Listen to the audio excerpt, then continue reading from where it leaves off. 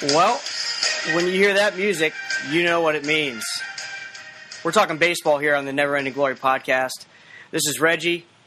I'm joined by the cast of characters here, one of which you will be familiar with, Nick in Akron, Nick Schill, star of the Never Ending Glory College Football podcast. And joining us for the first time on this baseball podcast is the big righty, Martin Cardinal. You can follow him on Twitter and follow our NEG Pod MLB account that we are bringing back at NEG Pod MLB. You can follow Nick at Nick in Akron. You can follow me at Reggie NEG. And guys, we haven't done this in a while. We did do a brief baseball podcast during 2016 during the playoffs because we were so jacked up about the Tribe. But we decided we're going to branch out and try and bring something different to the table here for the NEG brand. And since those guys do such a good job covering football, I can't really add too much to that. But I figured why not start a baseball podcast that we can do on a regular basis, maybe a couple times a month during Tribe off days, and branch out and cover the rest of the league as well. So, Nick, how you doing tonight? What's going on? Doing a lot better than Sean Kelly. I think my check's going to cash on Friday, unlike him. Oh, my gosh. That was unbelievable. I mean, you're up by 21. What are you so pissed about? If you haven't seen this, we're recording this on Wednesday, so it's August 1st. Last night, which was Tuesday, Sean Kelly, he gave up like a two-run bomb, three-run bomb or something, right? Three-run bomb, yeah. Yeah, so it was 25-1. The Nats were beating the Mets. He gives up a three-run bomb and just throws like a 9-year-old Little League temper tantrum on the mound. And today he was cut. Martin Cardinal, did you see this? I did see it, and I was glad to see that he got cut immediately afterwards or designated for assignment because that was pretty pathetic. And I guess it just gives you a nice view of what the heck's going on in Washington because that team's a kind of a train wreck right now. Yeah, that pretty much sums up their season. Like even on a night when they do everything right, something has to go wrong, and that's why they're a 500 team. Well, and get some perspective. It could be worse. You could be a Met. So you can't get that pissed off. They're down 25-1. The Mets are a complete train wreck. It could be worse. You got to have some perspective there. I retweeted this last night. Someone on Twitter posted that once they scored in the ninth to make it 25-4, someone tweeted, "Nobody beats these Mets by 24 runs. Nobody." That's pretty good. Yeah. So again, we're starting this baseball podcast up here on August 1st. We want to take this through the end of the year and kind of see where it takes us. If it gets good feedback and we're enjoying doing this, we're going to try and carry it into next year as well. But for the three of us, especially for Martin and myself, with the real life jobs that we have, baseball kind of sets up better for us for our work schedule. So this kind of makes more sense. And plus, baseball is, for the three of us, probably our favorite sport to talk about. I know it is for me. I think Martine would agree. All three of us play fantasy baseball. We won't really get into that because that will bore everybody to tears. But, like I said, Grilly and the Zustin Bros, and Memphis Matt, Farkey's Faves, and Nick Schill as well. If you need football takes, you can go check them out, and they get everything you could possibly need.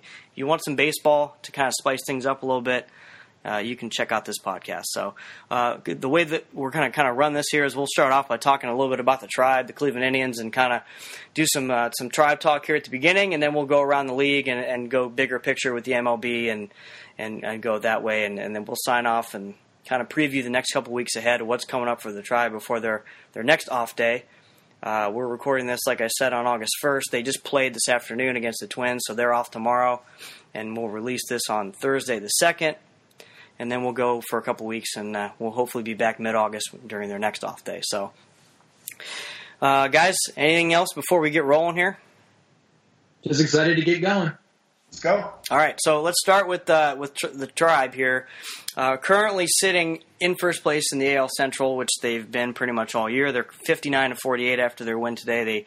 They won 2 out of 3 against Minnesota in Minneapolis, which it always seems like we struggle there. So that was a nice series win today, especially with the offense not really doing much. Carrasco was dominant today. Brad Hand was dominant today.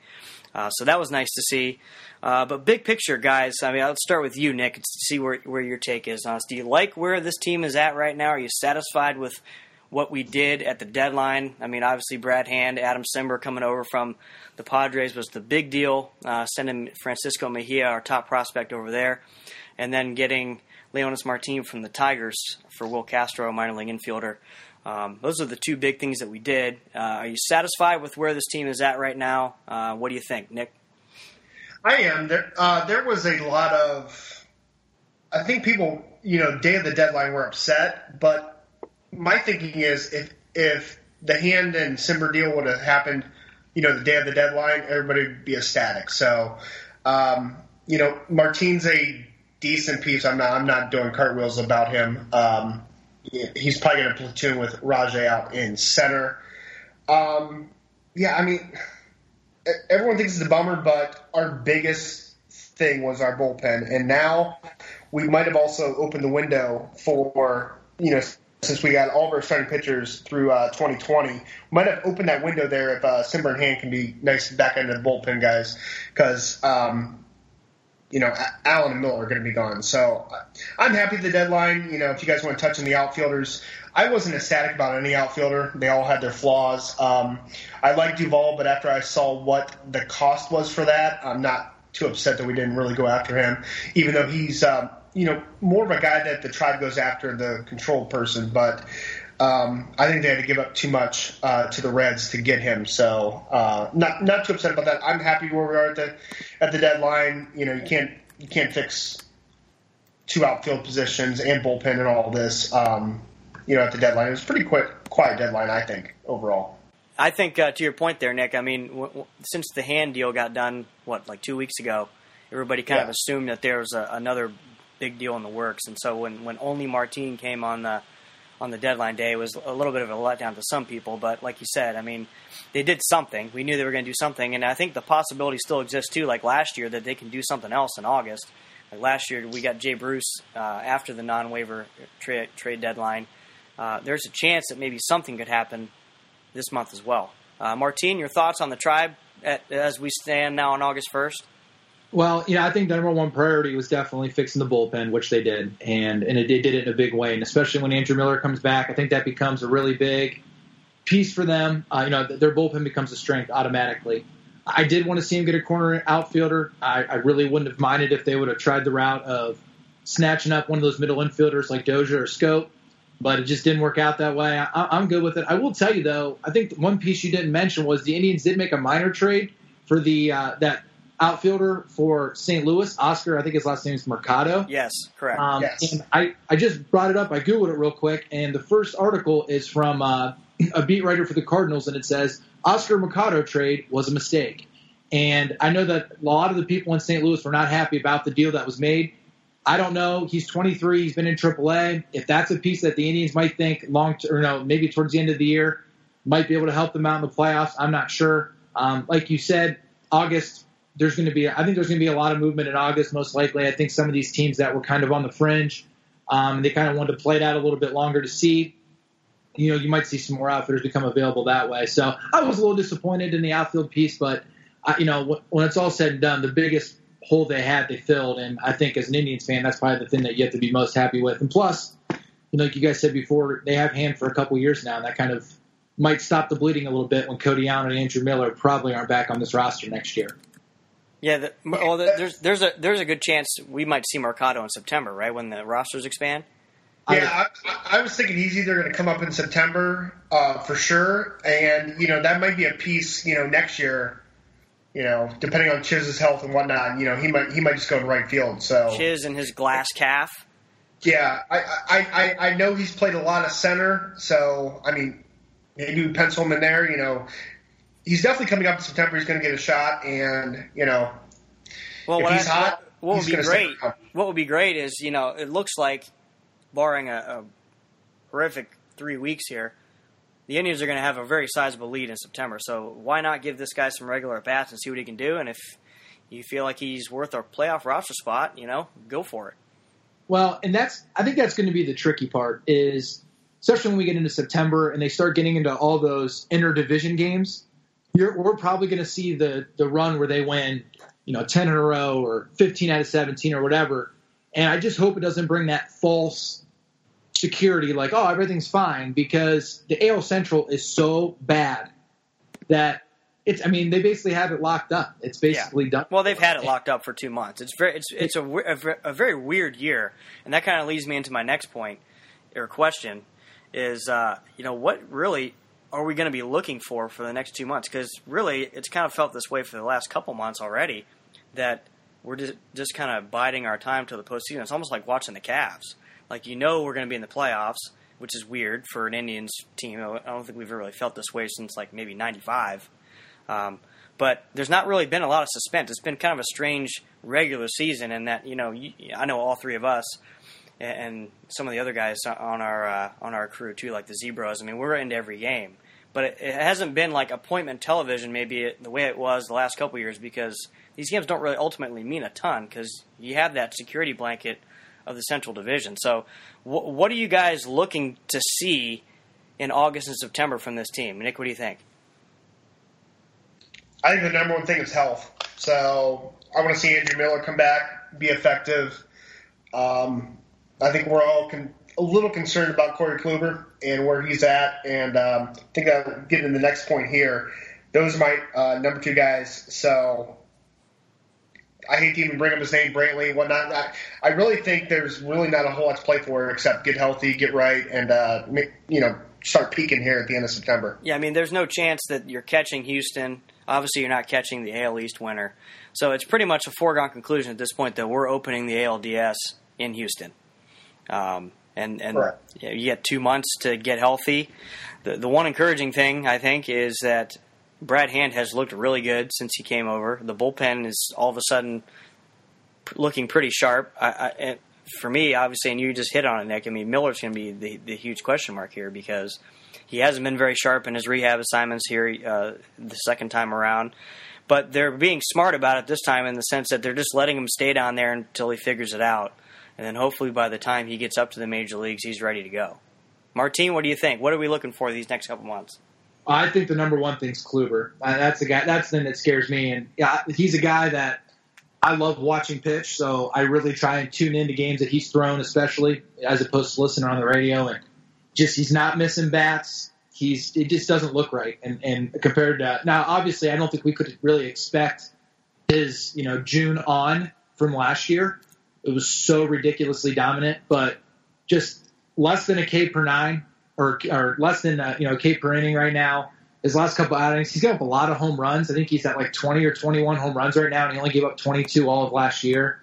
That would be my biggest concern. I think the secondary thing is just making sure that the back half of our lineup is somewhat of a threat and not an easy 1-2-3 inning. And Yan Gomes has been pretty good for what maybe we expected after last year. Obviously it'd be nice to see the center field, right field positions put a little bit more in terms of production. It's kind of a shame Naquin went down because he was finally starting to play a little bit, play well. But those are the two big things for me. Yeah, I mean, the weird thing is, like, it seems like we're going to be counting on Rajai Davis again in the postseason. And if you look at Rajai's numbers, they're horrific. But there's just something about Rajai that, I don't know, we've talked about this before offline, but like there's just something about him that he brings to this team that you can't quantify in stats. Like, he just gives us a little bit of an edge, a little bit of swagger. Like, his numbers to anybody else would be just like DFA-able, but for some odd reason, like, he's valuable to us. Yeah, it seems like we run into so many 2-2 games in the eighth, and the 9-hitter's up, and it's Rajai. And he gets on, and we're kind of like, well, he's stealing second. Yeah. And, in this day and age where it's all about long ball and launch angle and stuff like that, he can manufacture a run like no one else in this lineup and almost in this league when he gets on. And, he can be 0 for 3, gets on in the eighth, and bam, scoring run, Miller, Allen, shut the door. So yeah, I mean, today's game, case in point, tie game. 6th or 7th inning, can't remember. I think it was the 7th. And run around first. They try a double steal. Jose takes off. The throw goes through, and Rajai swipes home. I mean, not really anybody else on our team, maybe other than Jose or Lindor, can make that play. And Rajai is the kind of guy that just throws caution to the wind, like you said, and can make those kind of plays where he gets on base and makes something happen, and there's not a lot of teams that can do that in this day and age anymore. The Indians can, and which makes them a little bit dangerous in October because they can manufacture a run here and there. They do have the pitching that will hold up. So my last question about the Tribe is, realistically, what can we expect from this team in October? Can this team beat a Houston in a 5-game series? Can this team make an October run, or is it going to be, 3, 4, 5 games and out like it was last year? What do you think, Martine? If Kluber and Miller are healthy, I think anything can happen. When you have good pitching in the playoffs, you become scary. And I think it's kind of funny you were talking about Rajai a little bit, because I was listening to the game a little bit on the radio today, and I guess I just didn't really realize it, but Hammy brought up the fact that the Indians lead the majors in steals. Between, obviously, Rajai, J-Ram, and Lindor. You've got 3 guys that are a serious threat on the base path. And plus, Brantley's not a stiff either. He has 5 or 6 as well. I think that's the Indians' differentiator, as weird as it is. I think that their ability to manufacture runs and win low-scoring games, that makes them different. Because you look at Boston, they have the big boppers, and the top of that lineup is really good. And then you have the Yankees with Judge and Stanton and Gregorius, and the power they have in that line. Not that the Indians don't have power, but those teams don't run like the Tribe does. And I think that that's going to be their differentiator. Can they use that to a big enough advantage where they may be able to overcome some of the shortcomings that they may have against some of these bigger AL teams that they're going to end up playing? Right. No, I mean, that's the thing. I mean, not only can the Indians manufacture runs on the bases, but they hit the ball at the ballpark. I mean, they're one of the top teams in terms of home runs. I think they're in the top 5. I could be wrong on this. Martine, you probably can correct me on this, but I think they're top 5 in the major leagues in home runs. And furthermore, they have the element where they can manufacture a run as well, which is huge in the postseason, as we know. So they can slug it out with these other teams. They can also manufacture runs with these other teams, and that's what you need to do. The other thing they don't do is they don't strike out very much. They put the ball in play. So they kind of have a little bit of everything offensively, but like you said, it's going to be key for the bottom of the order not to be automatic outs and give us something to turn that lineup over. Nick, what are you looking for this team in October? Can this team win a playoff series? I'm going to piggyback off that. We have an outline here we're kind of going off of. And for this one, my question is Andrew Miller and Corey Kluber healthy? And tapped into that. I mean, obviously our biggest hole is the bottom of the lineup, but when you look at the top 5 of our lineup and our pitching bullpen now with the addition of Hand and Simber, I feel like we play with anybody. It's baseball, and that's the great thing about it. This isn't the NBA where only 2-3 teams can win it. All 10 teams, once they get into this, they all can win it. So, yes, I think they can. The biggest thing will be Andrew Miller, and if Corey Kluber can – we know how Tito is. Tito's going to roll Corey Kluber out there game 1, whether he should or not, unless Corey's got some kind of injury and we go with a Bauer route like we have in the past. Well, the Indians are second in team home run. Okay, so top 5. That's good. I wasn't off base on that. No. Okay, let's shift gears. Let's look bigger picture MLB. Let's talk about the trade deadline, which happened yesterday. Well, as we're recording this, so 2 days ago from when you hear this. Your thoughts on what you think the biggest surprises were at the deadline? There wasn't, I guess, a huge blockbuster trade at the deadline. I mean, Chris Archer, I guess, kind of was. I don't know if he's a big enough name to be considered a real true blockbuster, but biggest surprise at the trade deadline for you, Nick? A little bit of curveball here. I really think once Machado and, call me crazy, Hand went, I think all the big names were going to be traded. I think the biggest surprise was that when Bryce Harper's name was being thrown around.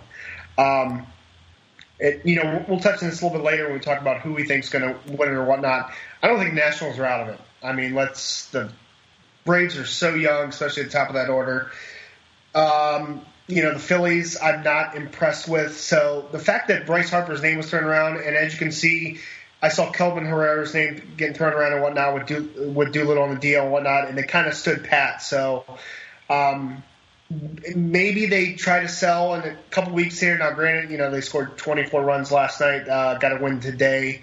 So I really, we'll touch on this. I really believe the Nationals are going to win that division. even though I believe they're 5 games out right now. So, yeah, if you want a biggest surprise for me, I mean, we can touch on the Archer trade here. But I think the biggest surprise was that Bryce Harper was on the block, as talked about as he was. Yeah, I mean, they are 5 games out, first of all. Secondly, I hope you're right, because I am holding a Nationals plus 200 to win the NL East ticket. Third, I agree with what you said about Atlanta. They have not been playing well lately, although they have won 3 in a row. But before that, they were in kind of a rough stretch.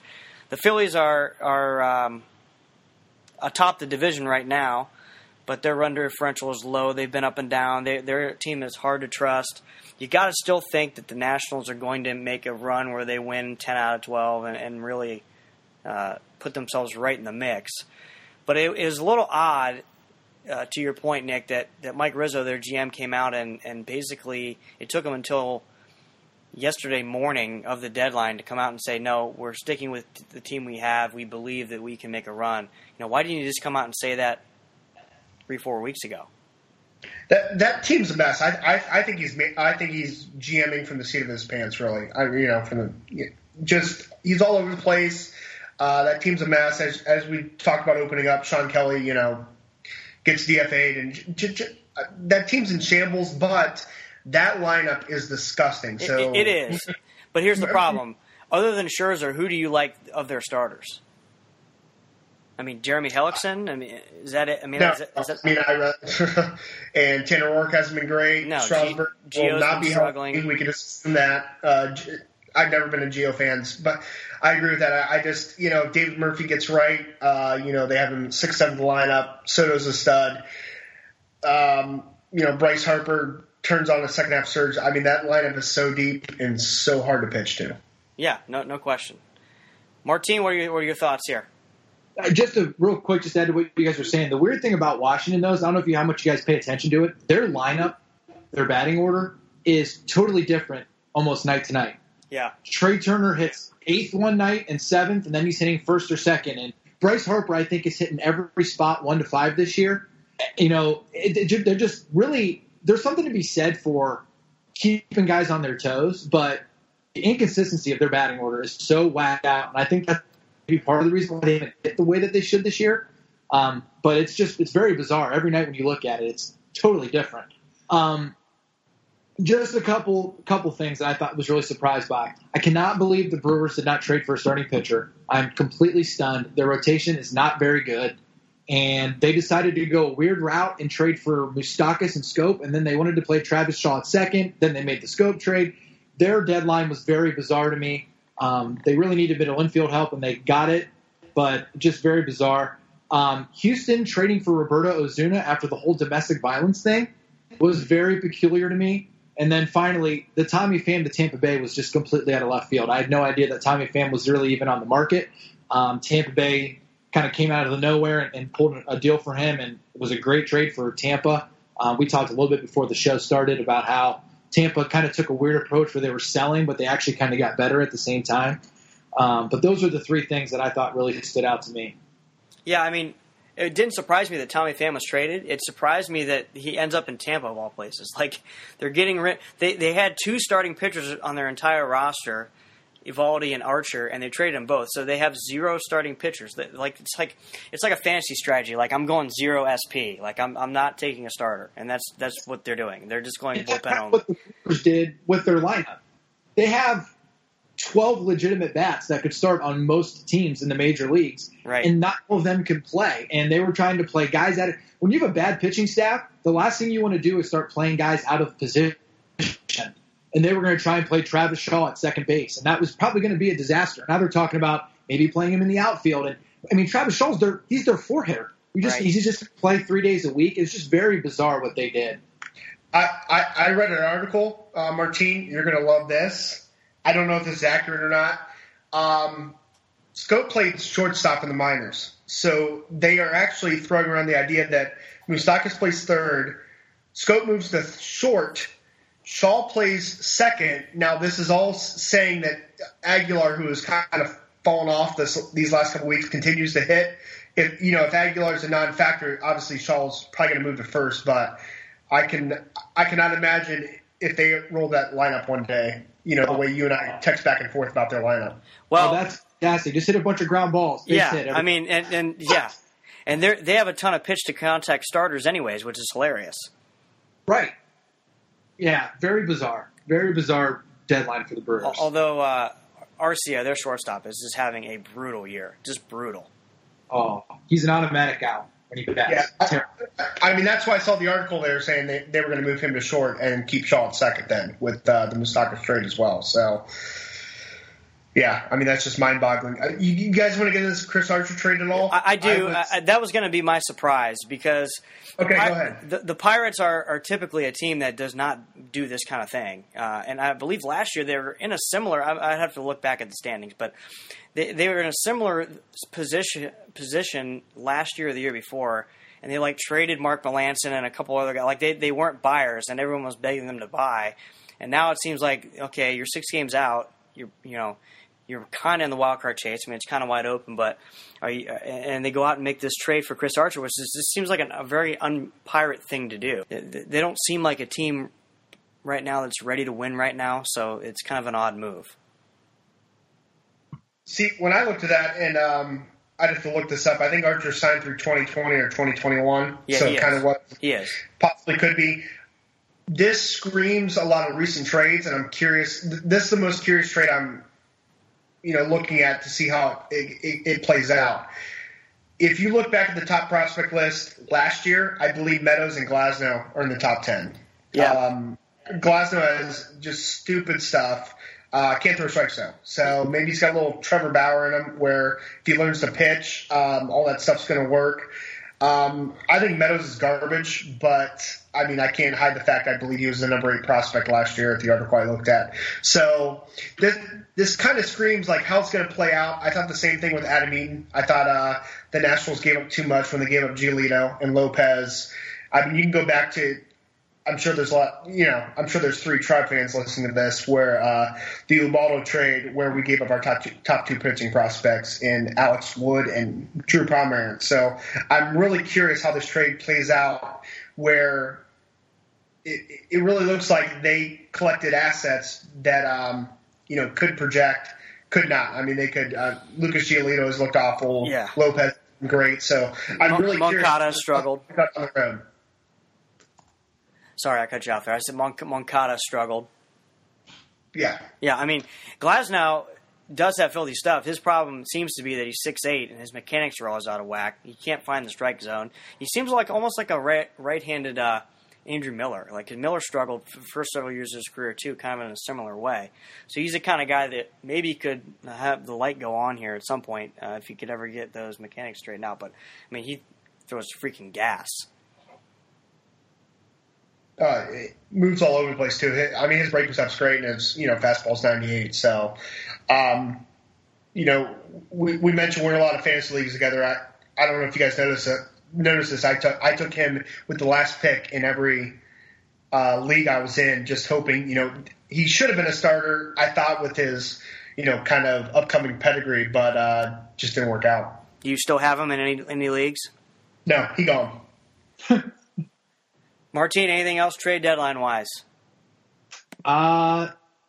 I actually I just wanted to throw one thing in there with the Archer trade. When they were talking about him moving and the Yankees were a possibility and the Brewers were a possibility, his numbers on the road in his career have been absolutely unbelievable in terms of just the sheer difference. He had an ERA on the road of over 5 3 years ago, over 4 2 years ago. This year, he's actually a little bit better with a high 3. His ERA at home's been in the mid to low 3s and high 2s the last couple of years. The thing about Archer is he gives up a lot of home runs traditionally, so you don't want to play. He doesn't want to be in a park that is more hitter friendly. And Pittsburgh obviously is a very good pitcher's park. So I actually really like the trade for Pittsburgh, especially because he's under team control. It's a trade that teams like the Indians and the Pirates have to make, where if they're going to get a guy and they're going to give up prospects, that you want to get somebody that you at least have for a couple years. So I really like the trade for Pittsburgh. Martine, did anything about the playoff landscape change in your opinion? So, after the deadline, anything change for you in terms of the way you view a team going forward down the stretch and into the playoffs? I think I love Philly to win the East. I like just some of the small pieces that they put together at the deadline, especially if Wilson Ramos gets healthy. Doesn't have anything to do with, I guess it has a little bit to do with the trades, but I think Oakland is going to make the playoffs. I think they're going to catch Seattle. I don't think Seattle really did much. I really like Oakland's lineup. And then I think the other piece is I think with what Arizona and the Dodgers did, that Colorado is kind of out of that picture a little bit. I don't think that they have a shot to win the West. I thought Arizona and the Dodgers both did really well at the deadline, and I thought they really pulled themselves ahead of Colorado. Colorado picked up Song Won-Oh, but really didn't do much other than that. But I think that some of the things in the NL got a little bit more clear, even though it looks murky at the moment. Actually, the A's did catch Seattle today. In fact, they are now tied. Percentage points wise, Seattle is still ahead, but in terms of games over 500, they are tied. Yeah, that's a scary team. Yes, it is, and they are 30-10 in their last 40. By the way, Oakland. So that's a decent little run there. Shill, your thoughts?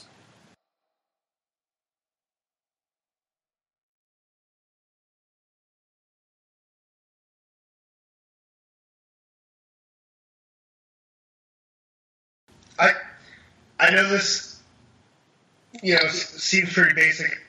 It's hard not to like the Dodgers infield now with Dozier and Machado. So I know that's very basic and bland, but I think they're the favorites in the NL now. Their pitching still somewhat scares me. They didn't really add any bullpen help or whatnot, but John Axford sucks. So I really like what the Dodgers did at the deadline as far as they go 11-12 deep now with where they can throw Kiki in and that kind of stuff based on matchups to really strike that lineup. So I believe that they're favorites in the NL. That's mostly based on the lineup. But I really like what the Dodgers did this trade deadline. Where do you think they're going to play Max Muncy more? Outfield, first base? What are they doing with him now? I think he's going to play first. I think they, rather have him at first and just put Bellinger in the outfield. I believe he's going to be at first a lot. I know they mentioned that Dozier might not play every day too, so you still might see Muncy a little bit in the middle infield as well. He's not in the lineup tonight, which is kind of weird, but maybe it's just a day off. Yeah, he hasn't really hit that well since the break. Maybe they're just giving him a mental day. Yeah.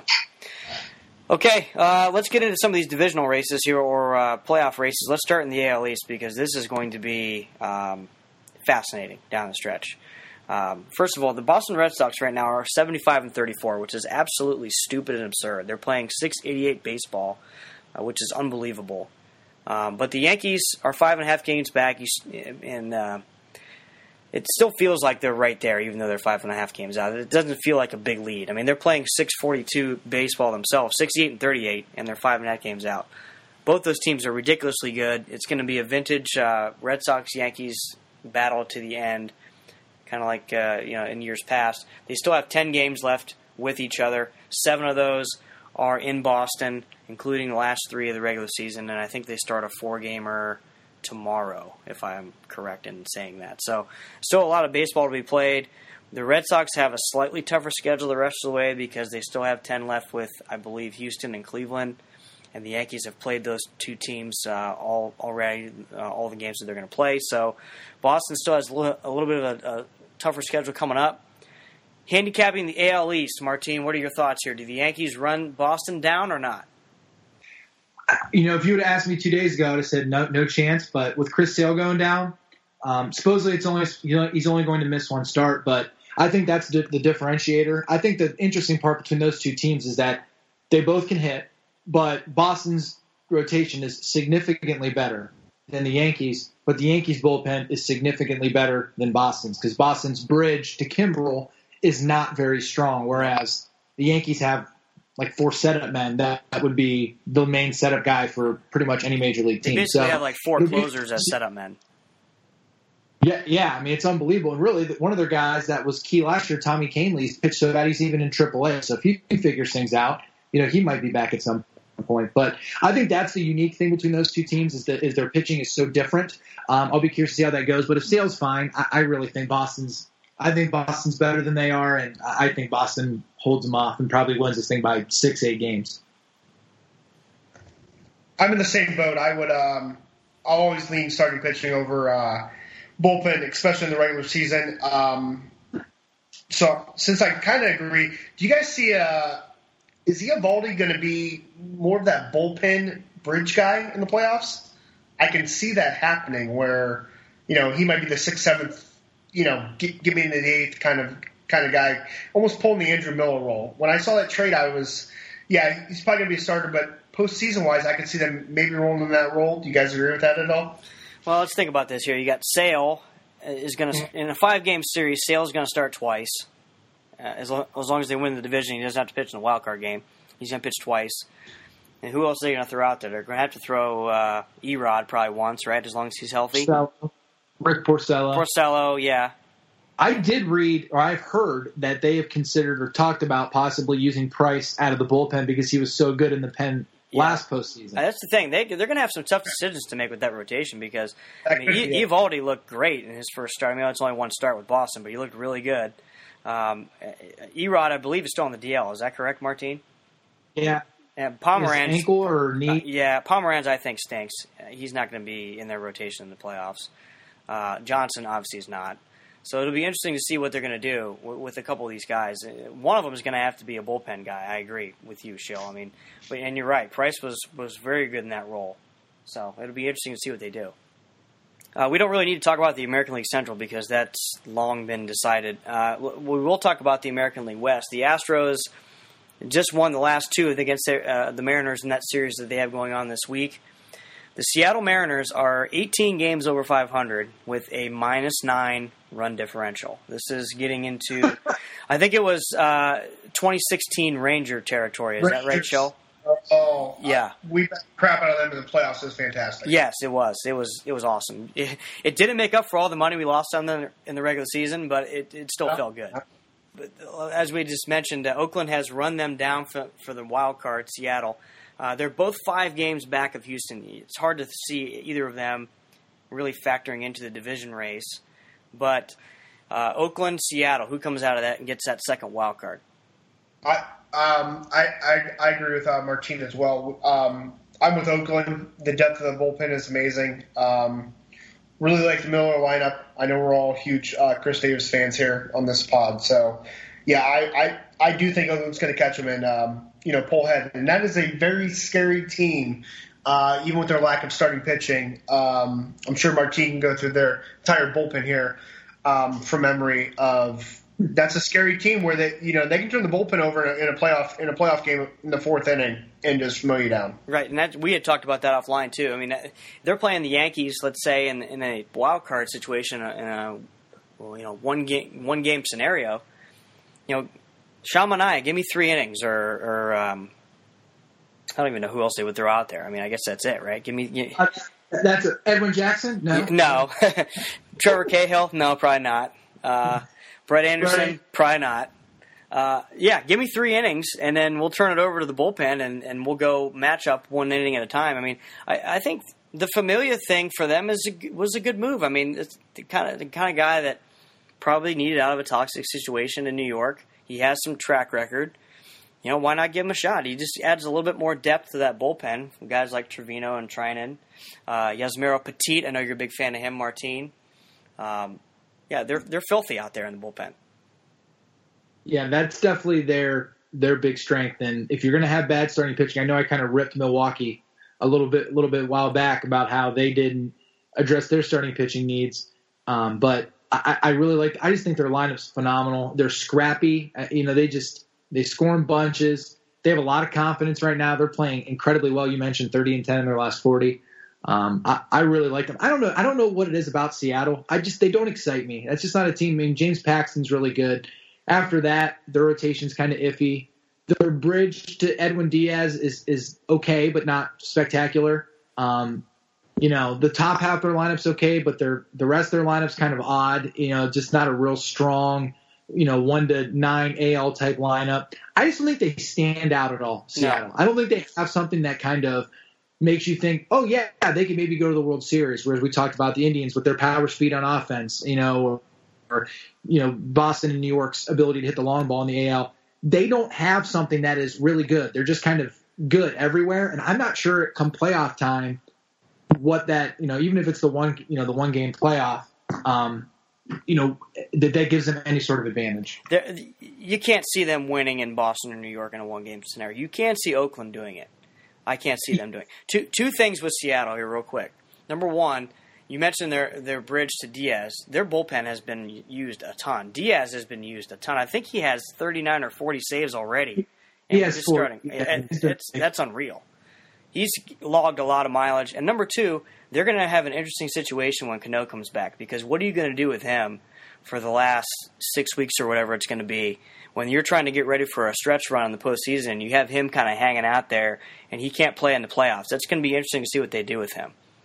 Well, and I've read, because they picked up Cameron Maybin at the deadline. Yeah. Is he going to play center? And then Gordon can play second. Move to second, Yeah. And then Ross Cano plays first, and then Healy doesn't have regular bats for the postseason. It's a very tricky situation. Yeah, I mean, I've heard a lot of differing opinions listening to people on the radio and things like that. I mean, Jim Bowden from SiriusXM has said if he was the GM, he would bring Cano in, let him play every day, and the minute they clinched the postseason, he'd send him on his way and move on. But the problem is that might not happen until game 162. So he's going to be around trying to help you win a wild card berth, and he's gone. So it's going to be really weird to see how they construct their lineup. And I mean, I think we all can agree that D. Gordon is a much better infielder than he is an outfielder, correct? Absolutely. Yep. Yeah, so I mean it's going to be really weird to see if they move him from second. Where do they put Cano? Maybe first. I don't know. It's interesting. It's hard to see them hanging on, though. I agree. I think the signs are there that Oakland's kind of coming on and Seattle's kind of showing those regression signs. Their second half record here, their last third of the season record might be more in line with their run differential here as we go forward. In the American League, that's it. I mean, there's really nothing else to talk about other than who's going to win the AL East and who's going to get that second wild card. We'll continue to break this stuff down as we go forward here throughout the next 2 months of the podcast. But in the National League, things are much more interesting. We kind of already touched on the National League East with the Phillies and the Braves and the Nationals. Let's talk about the Central for a little bit. The Cubs and the Brewers currently tied for first.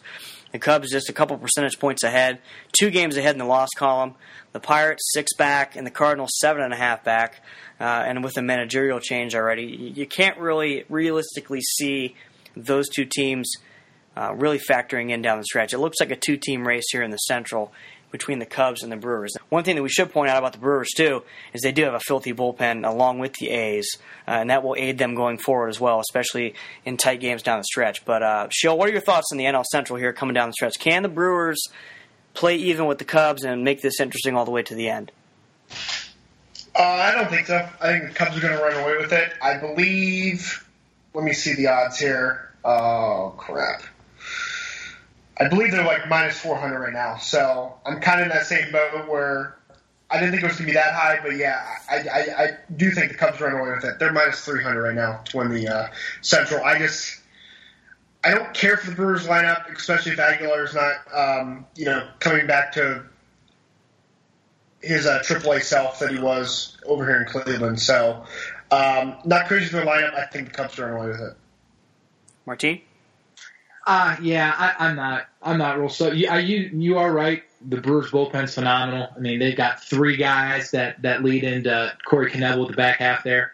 I don't like their starting pitching. To be honest with you though, I'm not like overly excited about the Cubs lineup, but they just seem to kind of get it done. It's funny, when we were prepping for the pod, I did not realize that the Cubs were 17 games over 500. I knew that they were in first place, but I just didn't realize that they just kind of quietly gone about their business. I'm not a John Lester guy. I know he's been good in the playoffs for the most part, but he gives up way too much hard contact. He's not missing bats. His numbers were real fluky in the first half, and you're kind of seeing that regression. He got torched the other night, so I'm not a big fan of him. For the Cubs, I think an X factor kind of could be is if Yu Darvish comes back and actually looks like Yu Darvish.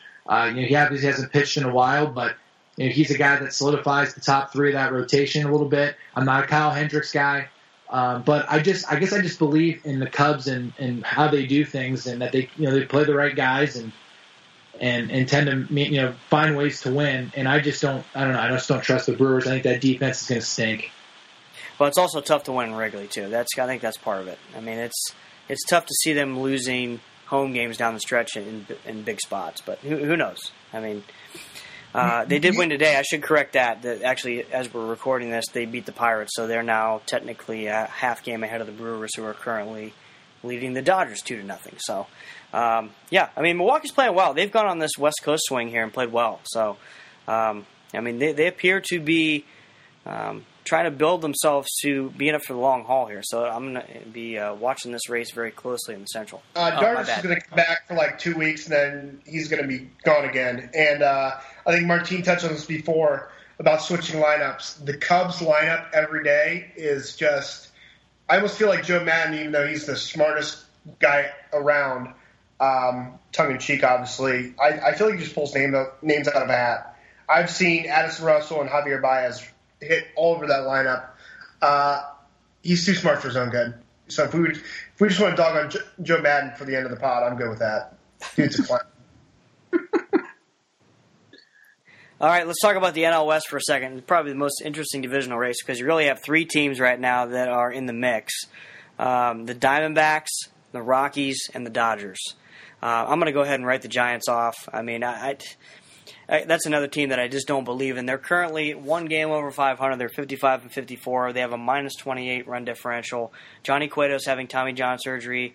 Their pitching staff hasn't been healthy all year, and they really needed Cueto to be Johnny Cueto like he was 2-3 years ago for them to have any chance of contending down the stretch.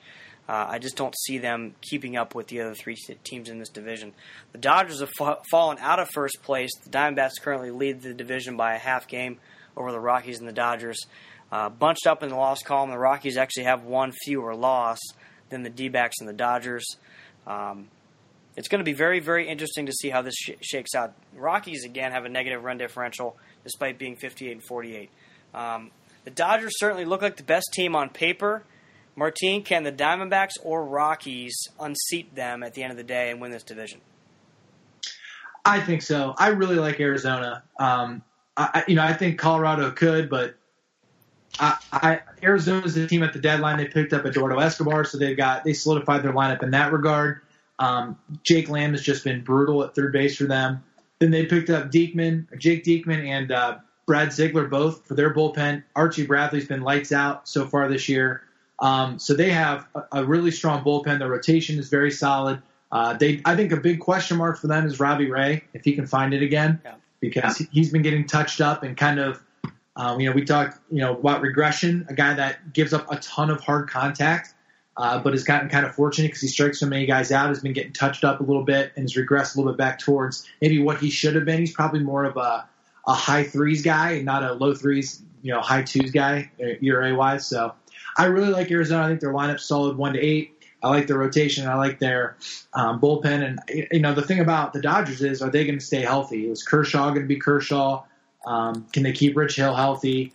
They have a lot of pieces, but at the same time, they have to stay healthy and kind of, make sure that they can put their best team on the field as much as they can. But it's been really impressive to see the Dodgers really fight back from that brutal start they had in April and early May. Yeah, people wrote them off. I mean, I think they were 16-26 at one point, and have fought back to be from 10 under to 10 over, which is impressive. The Diamondbacks pitching staff is very solid. I mean, Greinke, Corbin, both having great years. Clay Buchholz out of nowhere has been very serviceable. You mentioned Ray. Zach Godley has been the ultimate enigma because I own him in 2 or 3 leagues. I mean, he's great one night and then gives up 7 runs the next.